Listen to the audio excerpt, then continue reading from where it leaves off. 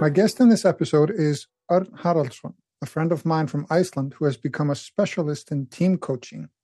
Welcome, See, I'm trying to do two languages at the same time. Before we get started, tell us a little bit about your background and how you got into coaching. Thank you, Gudjon. So my background in terms of team coaching and coaching in general, it pretty much started in 2012. Then I got introduced to one-on-one coaching. And at the time, I had been in the software industry for most of my career, so forth, up to that time. And so from 2012, I would say, in parallel, I was introduced to one-on-one coaching and immediately started training for becoming a coach myself that same year. And alongside with that, I was doing team coaching sort of more in terms of agile team coaching. So coaching technical and softer teams at that time, which sort of evolved through a more generic approach in terms of teams and how you coach teams. So I'm coming into this team coaching from, you could almost say, both sides, from the one-on-one coaching side and the you could say the team coaching in general from the agile and softer perspective, because many people come from either side, not necessarily both at the, people obviously come from many sides. So now I'm, putting this into plural, but often people are thinking about now going into team coaching when they're coming from one-on-one coaching. And that is definitely quite a transition. I was lucky enough to be, working with teams already at the time. So I was sort of mixing this together from the get-go, you could say.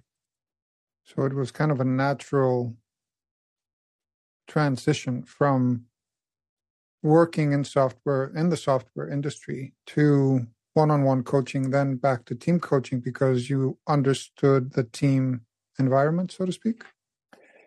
Yeah, well, I always leaned into the part of coaching.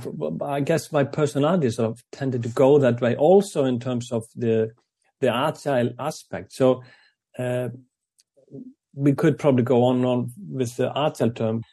The agile, that's an umbrella for quite many things. Now, one of the roles within the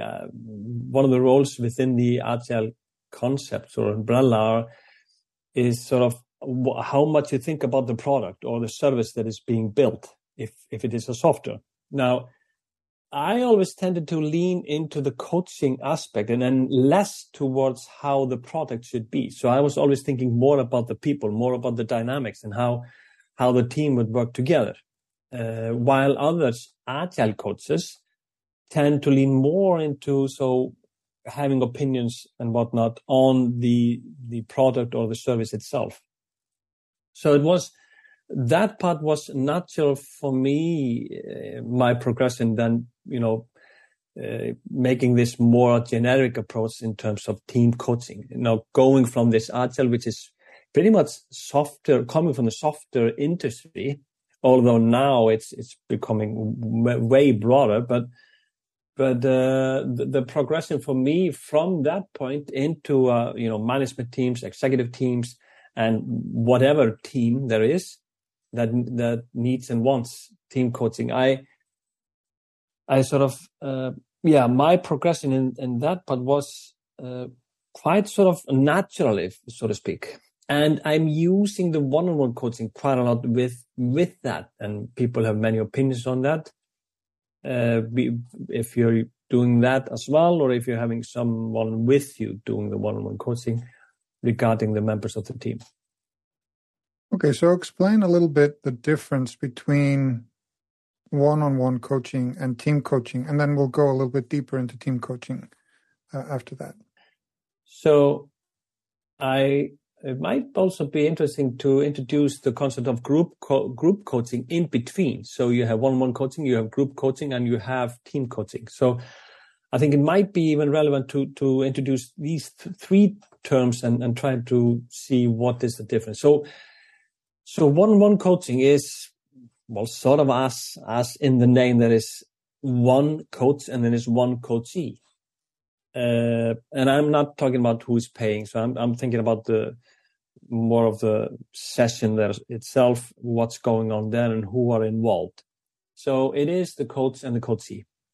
Now that can take many forms. I mean, you have all these special niches in terms of life coaching, executive coaching, health coaching and whatnot. So coming into group coaching, then you have people come together with similar or related topic that they want to discuss, but they are all on their own. So they have their own goals regarding this topic and they have all their own views, etc.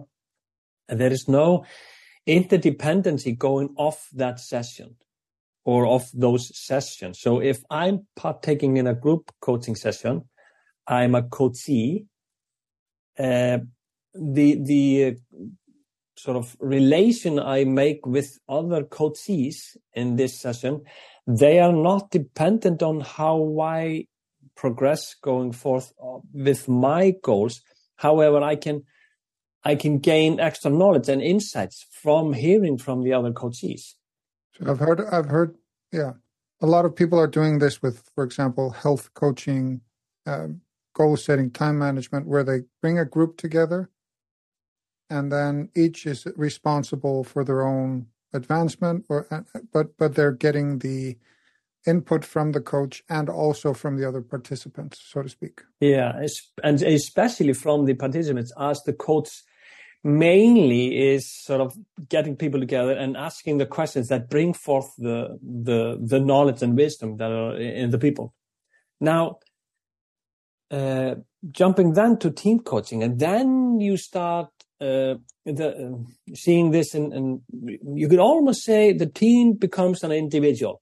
So you think of the team as a unit. So the team has now a purpose. Well, that's one of the definitions, and the team members are interdependent.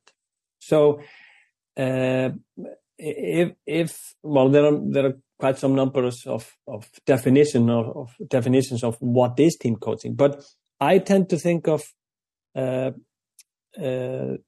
using very few items to explain it in relation to group coaching. So there is single purpose or single goal or a few goals that the team is trying to get to together, a purpose to fulfill, and the team is responsible for getting that and doing that together. Now that brings forth interdependency, or should bring forth interdependency between the team members. So if we are both on a team, and I could even say, if I'm not dependent on your contribution, so that we as a team can actually fulfill our purpose or get that goal done, then it's not really a team. So it has to be interdependent for it to meet the team threshold. It's not like working parallel to each other, but rather as working. I take next one step, and then mountain climbers who are tied together.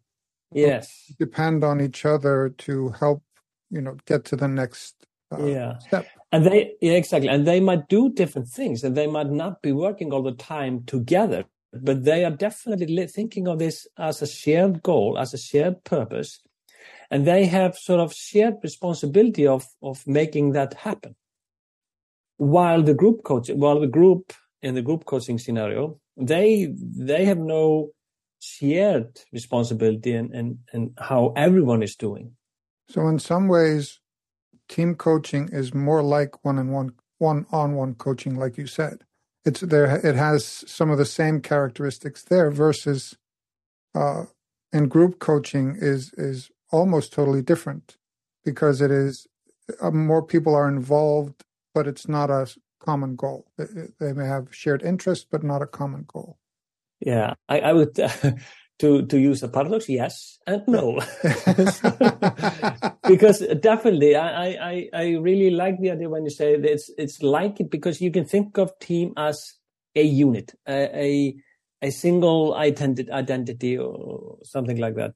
But I often talk about this when I train coaches in terms of, well, the basics of team coaching. And then I say, to simplify, so team coaching is one-on-one coaching on steroids. Maybe not a good, metaphor, but it is, the coaching element in one-on-one coaching plays such a huge part. It is the heart of team coaching, I would say. However, there are many other elements that come to play in team coaching. And you have, I would say, the dynamics and the multiple layers that come into play, they make this way more complex. And I'm not trying to put myself on a staple here, but no, but the complexity level increases because there are more moving parts. Absolutely. And there is actually, and based on ICF, who they have put forth the definition of team coaching, and actually the competency, they put forth competencies for what's involved in terms of team coaching. And even they've started a pilot. They've done the first round of pilot to become an accredited team coach from ICF. So they've done one pilot round for that. Anyway, what they say is that also, and many of the books that are heavily into the team coaching part, when they try to define it, is that you're allowed to do more and put more stuff in when you're a team coach than you are as one-on-one coach, in the sense that from the ICF point of view and from the code of ethics, you are not putting forth ideas, suggestions. You usually are not going in that direction at all. While in the team coach, in one-on-one, yes, yeah, and they're quite, and there's quite a good and strict and good reasons for it, etc. In team coaching, because there are many elements of it, it's not only coaching. It is also, part of it is facilitation. There is some mentoring also as well. So there are elements that come into play. There are also asking for and allowing for more contribution and input from the team coach. And that is allowed, so to speak. Yeah. I would, however, say that again, when I say this, still the heart of it is the coaching, the pure coaching element. When you are, making the space, using your presence, and allowing things to emerge and allowing the team to have the conversations that they need to have, without that you having ideas or suggestion or sort of input in how and what comes in their discussion. Again, it's about the process, you would say.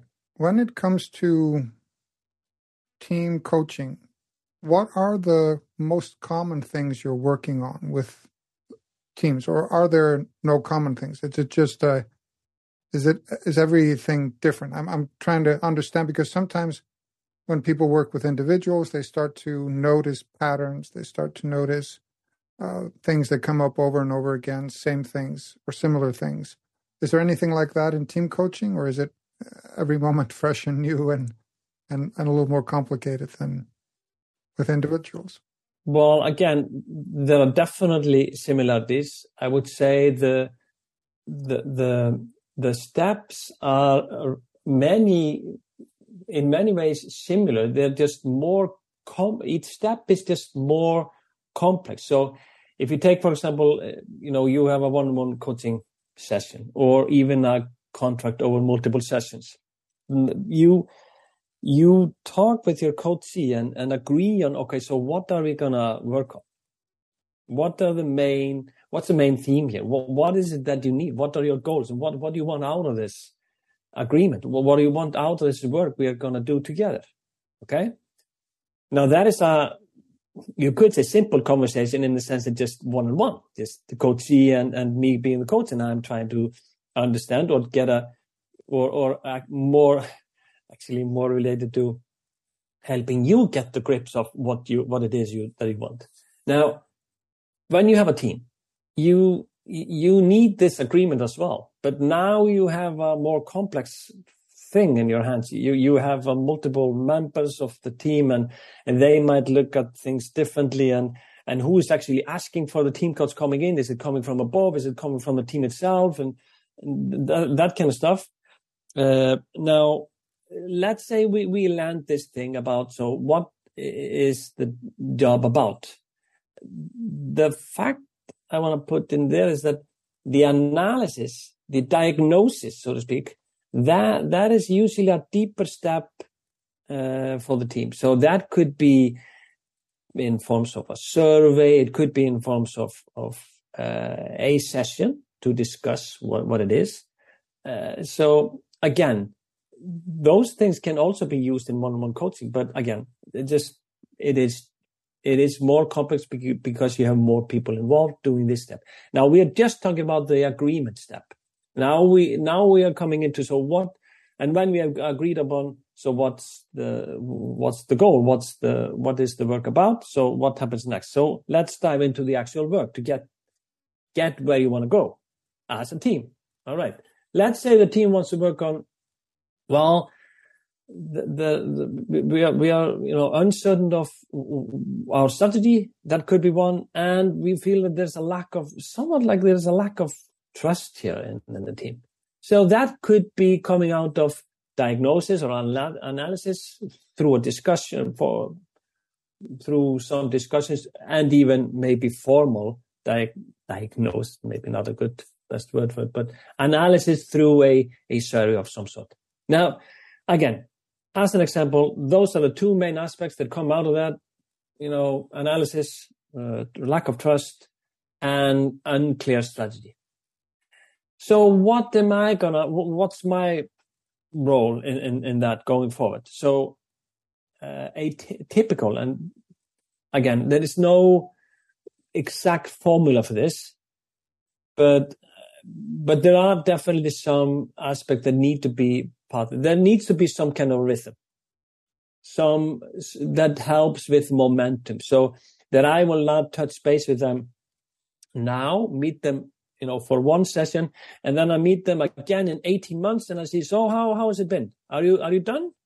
No. So there has to be a rhythm of some sort, be that weekly, bi-weekly, monthly, and whatnot. So that's part of the agreement on how often do we meet. The part of the agreement also is, so what do we do when we meet? Me meeting the whole team. Now, I tend to, well, not only me, but I explain it as mostly two things. Not the only things, but mostly in two categories. One category, observing the team and giving feedback.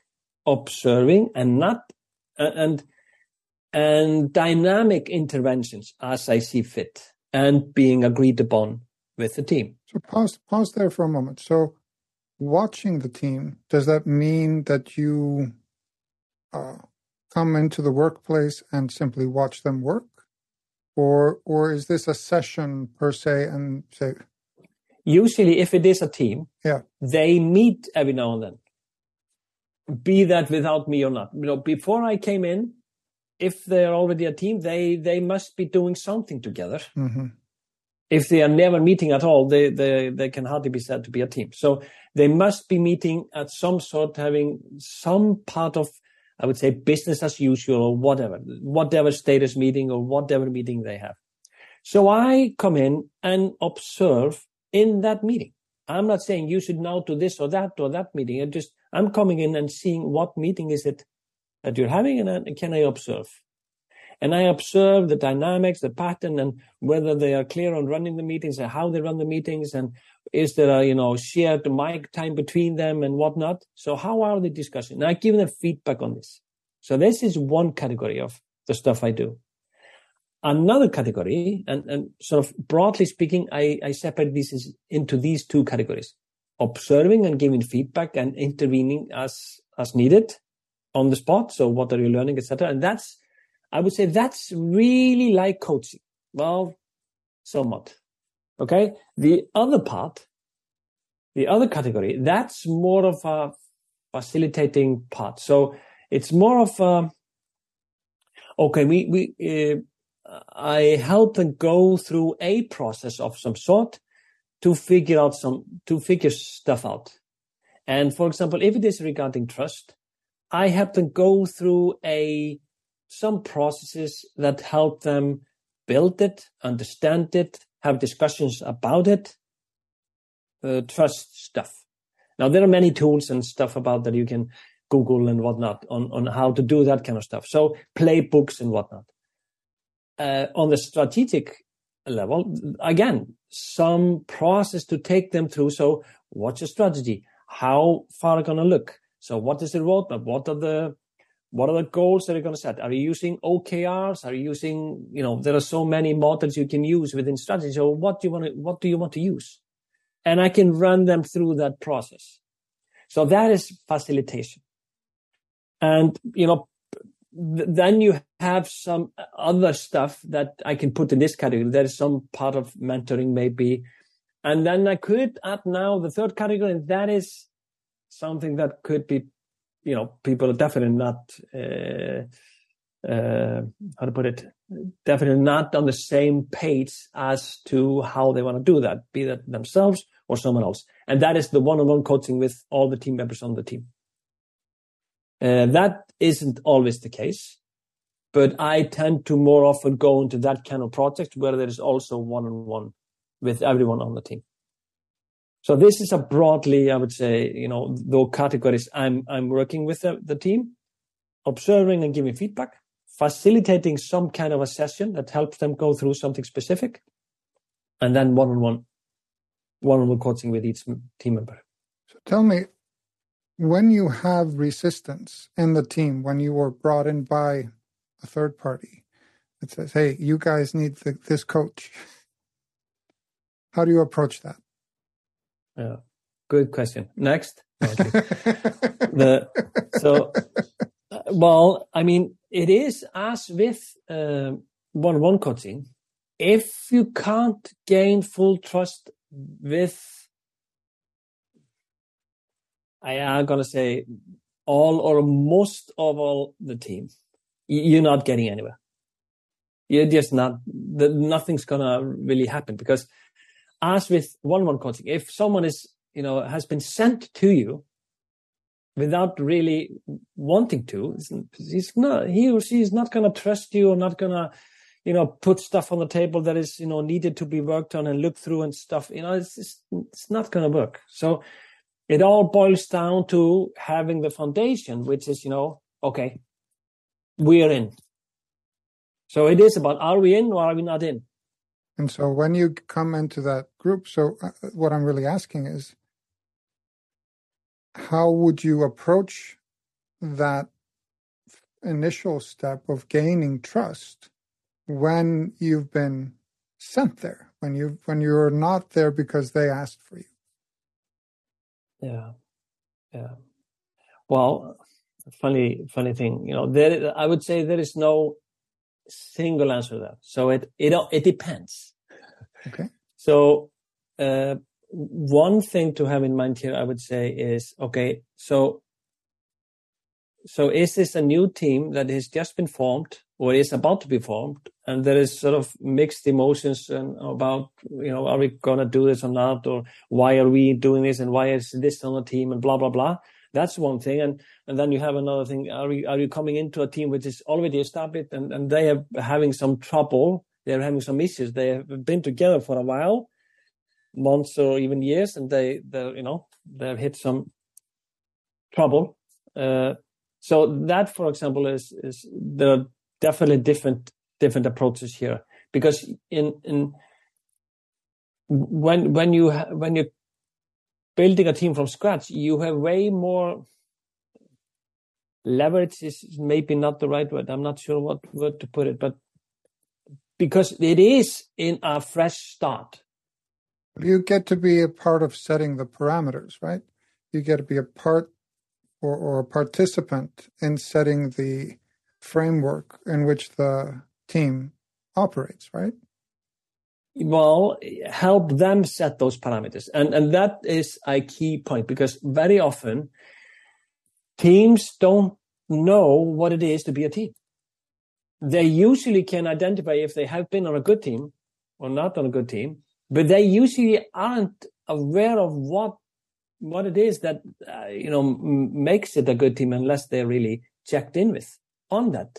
So if I'm in, well, actually I could say it from both scenarios: team on the start and team that is established somewhat, and I'm coming in because there are some issues. But it is about helping them understand what they need to have in place to be a healthy team.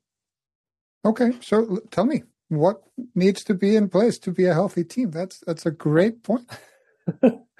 And that is related to what I just said in the beginning. Yeah. It is about having a clear goal, clear set of goals, or clear purpose. So what is it that we are going to do together, that we need to do together, that the world or our stakeholders or whatnot need of us? Who and what are we in service to? And so what is it that we are trying to do?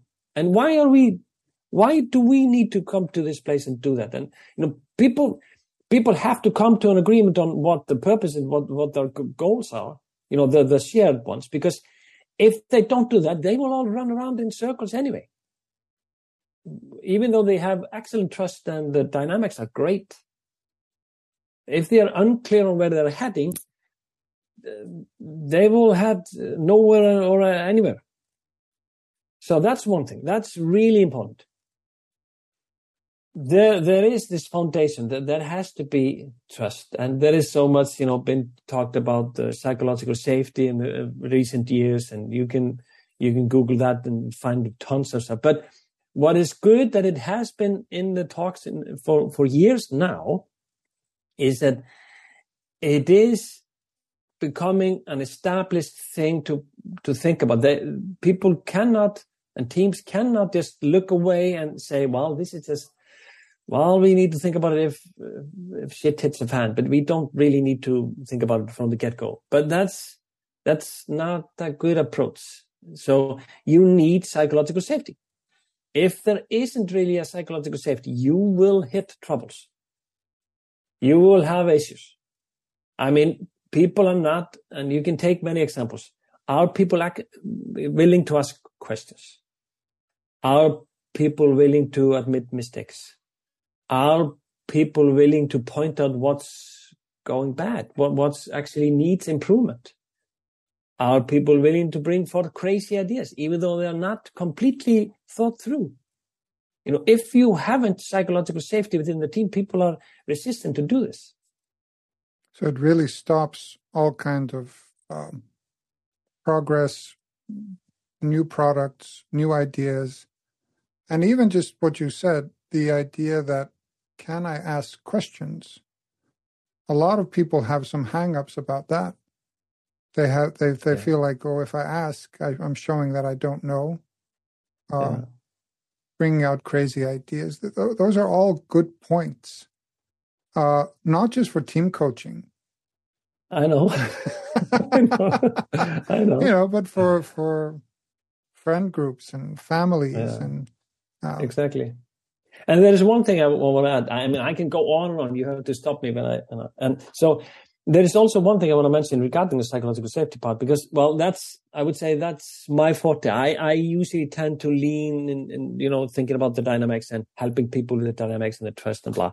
So I find it good to think about. It doesn't necessarily stop completely, the work, but if there is a lack of psychological safety, you're missing out on so much value.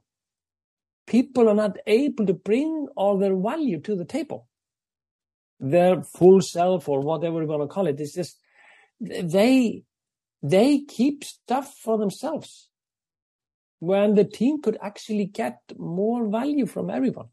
So it's so amazing that let's take the opposite. When you control with fear, and you are building a product that needs creativity, collaboration, logical thinking, blah, blah, you basically say, okay, let's all put in first gear. Let's never go to fourth, not even fifth. I mean, let's stay in first gear. That's what we do because our brain is not able to, capitalize on the prefrontal part of the brain when we are all in having this strong fear, emotions, etc. So, well, it's true. I mean, safety is the basic need. And so if there's not safety, why would I trust anybody with all my contributions, with my entire self? And so establishing that psychological safety. So what you're really saying, though, is that instead of focusing only on things that are known in the business environment, productivity, metrics, agile process, Scrum, all these things, what you're focusing on is more the human side that has been neglected in many ways in business environments. And that makes the team better. Yes. And there's a good reason for why this has been neglected. I mean, business is, there is a lot of competition there. There is a competition on the job market. People are, fighting for their positions. There are bonuses if you can, do good stuff, etc. So you have these incentives in the system that are actually rewarding, working against psychological safety, which is absurd. Because that's so contradicting in the end result that you're trying to get. So I would say it's so we are blind to this somewhat, and that's also understandable because these are systems at play, and the systems at play we are not understanding. Well, people are often not understanding how they, with their incentives that are sort of culturally accepted, blah, blah, blah, within the systems, they are putting forth incentives that sort of pull forth or push, I don't know how to put it in English, but they sort of bring forth behaviors that are sort of, not, withholding or increasing psychological safety. Let's take one example. And one example of, I would say, you could also say both the system and, very simple scenario where psychological safety goes somewhat the wrong way. When I ask, excuse me, so what is the phrase, BXW or whatever, some acronym or something, and someone comes and, what? You don't know this? Really? In front of everybody. And I go, oh boy, I'm being shown as weak. I'm showing not knowing anything, blah, blah. So I'll probably not ask again. That's one example. And from the other side, the guy or the woman, the person that gave this response, not necessarily mature response, that could also be coming from a system that is rewarding someone that knows all of the stuff. If you know what I mean. Yeah. So if you have a system that is not sort of acknowledging and almost rewarding questions when you don't know, and always rewarding when you know, and you know beforehand, you don't even need to ask, you're not increasing the level of questions and openness, and therefore you have slower learning. Don't you need a degree of buy-in from the management in order for teams to accept? Like, it seems like if you can manage to create psychological safety within the group, right, and define parameters and work on dynamics and all those things, that's great. But what if the manager comes in with different systems, with different ideas, and then interacts with a group, with a team, in a way that you've been teaching them not to, or helping them not to. Yeah. I mean, it depends on what is the role of this manager role. Is that person part of the team, and is it the leader of the team, or is it sort of outside of the team? I'm thinking of an outside person. I've observed quite a few big companies here in the U.S. where there's a team working on something, and then all of a sudden, kind of like just draw the head of the department drops in. And they just have completely different ideas. They have completely different expectations and ways of communicating, and it can blow things up really easily.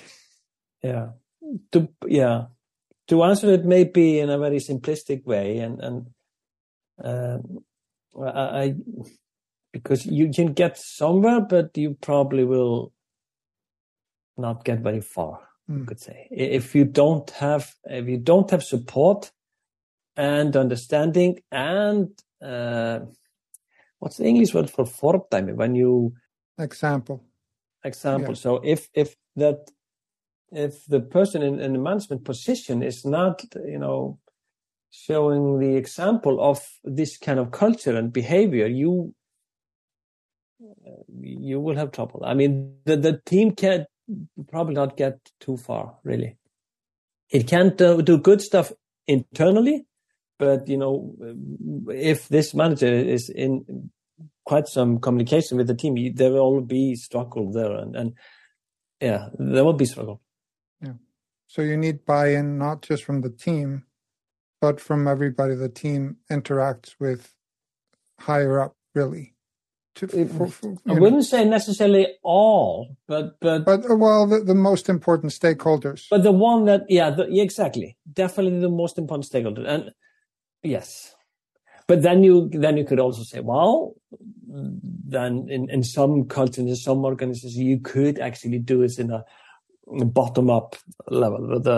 The team does well, and she lives, does this great stuff, and people started, what are they really doing? So what is different about them? Well, must be something. And even the manager, if the manager is somewhere quite a bit outside, but again, if the manager is heavily involved, I mean, that means it will not go far. But it's an interesting thing, though. What you're saying is that you can do the bottom-up version if you start to show results. If the group dynamics work really well, if the stuff that's coming out of the team is looking good to everybody else, then that looks good for you as a coach too, doesn't it?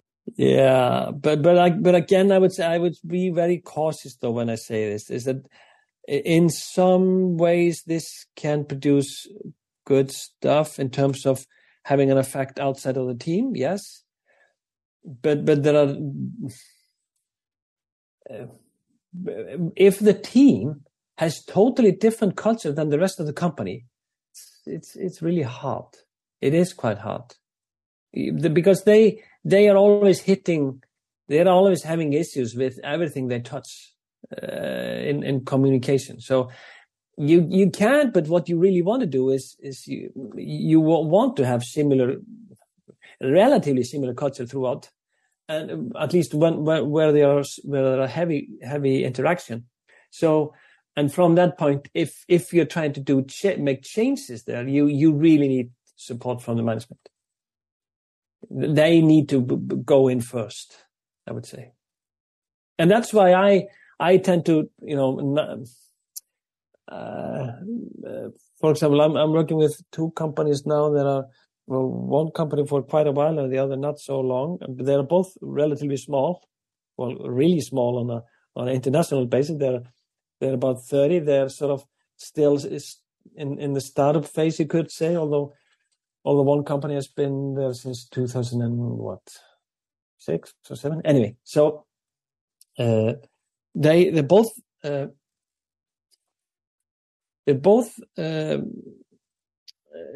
So what I'm saying is, I want to go in with the management team, and from there help them or allow them or press them to. So what culture do you want? I mean, how are you gonna approach that, and how are you gonna show this by example?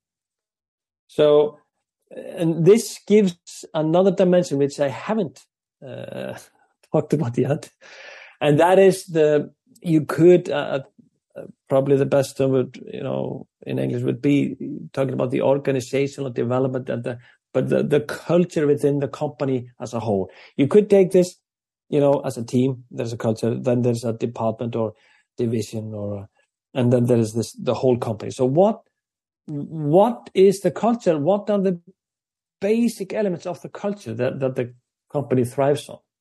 And that I find really interesting too. And I mean, many people have talked about this, and someone said, you can guess who, that culture eats strategy for breakfast, if I remember correctly. Anyway, so the point is that we have been underestimating the value of culture, and we usually don't spend that much of our resources in working explicitly on developing the culture. So what happens?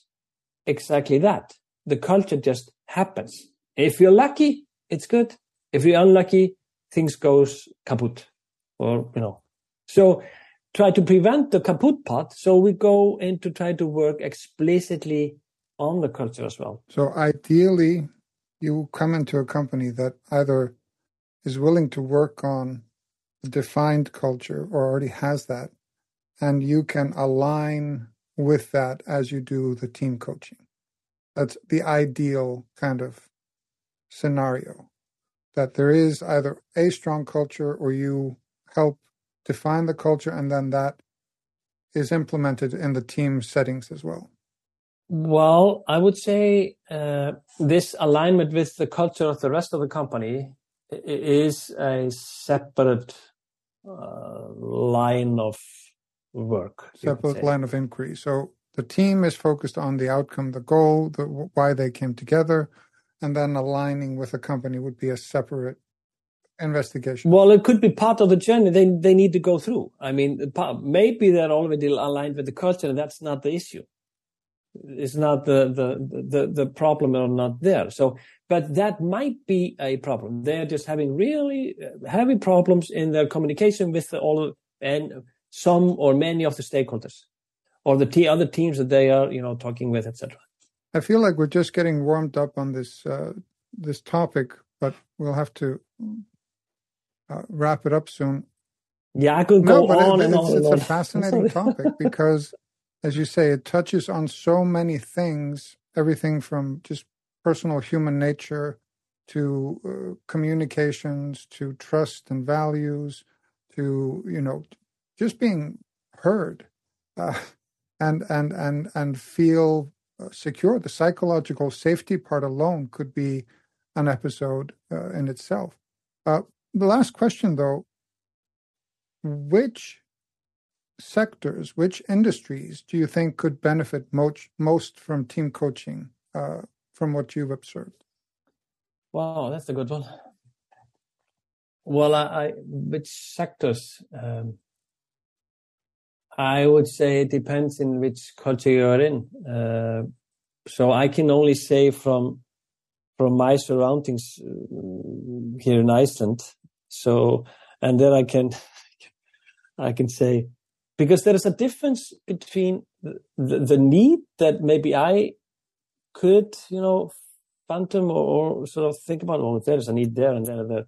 And that could be totally different aspect and totally different view than the awareness at that place for the need.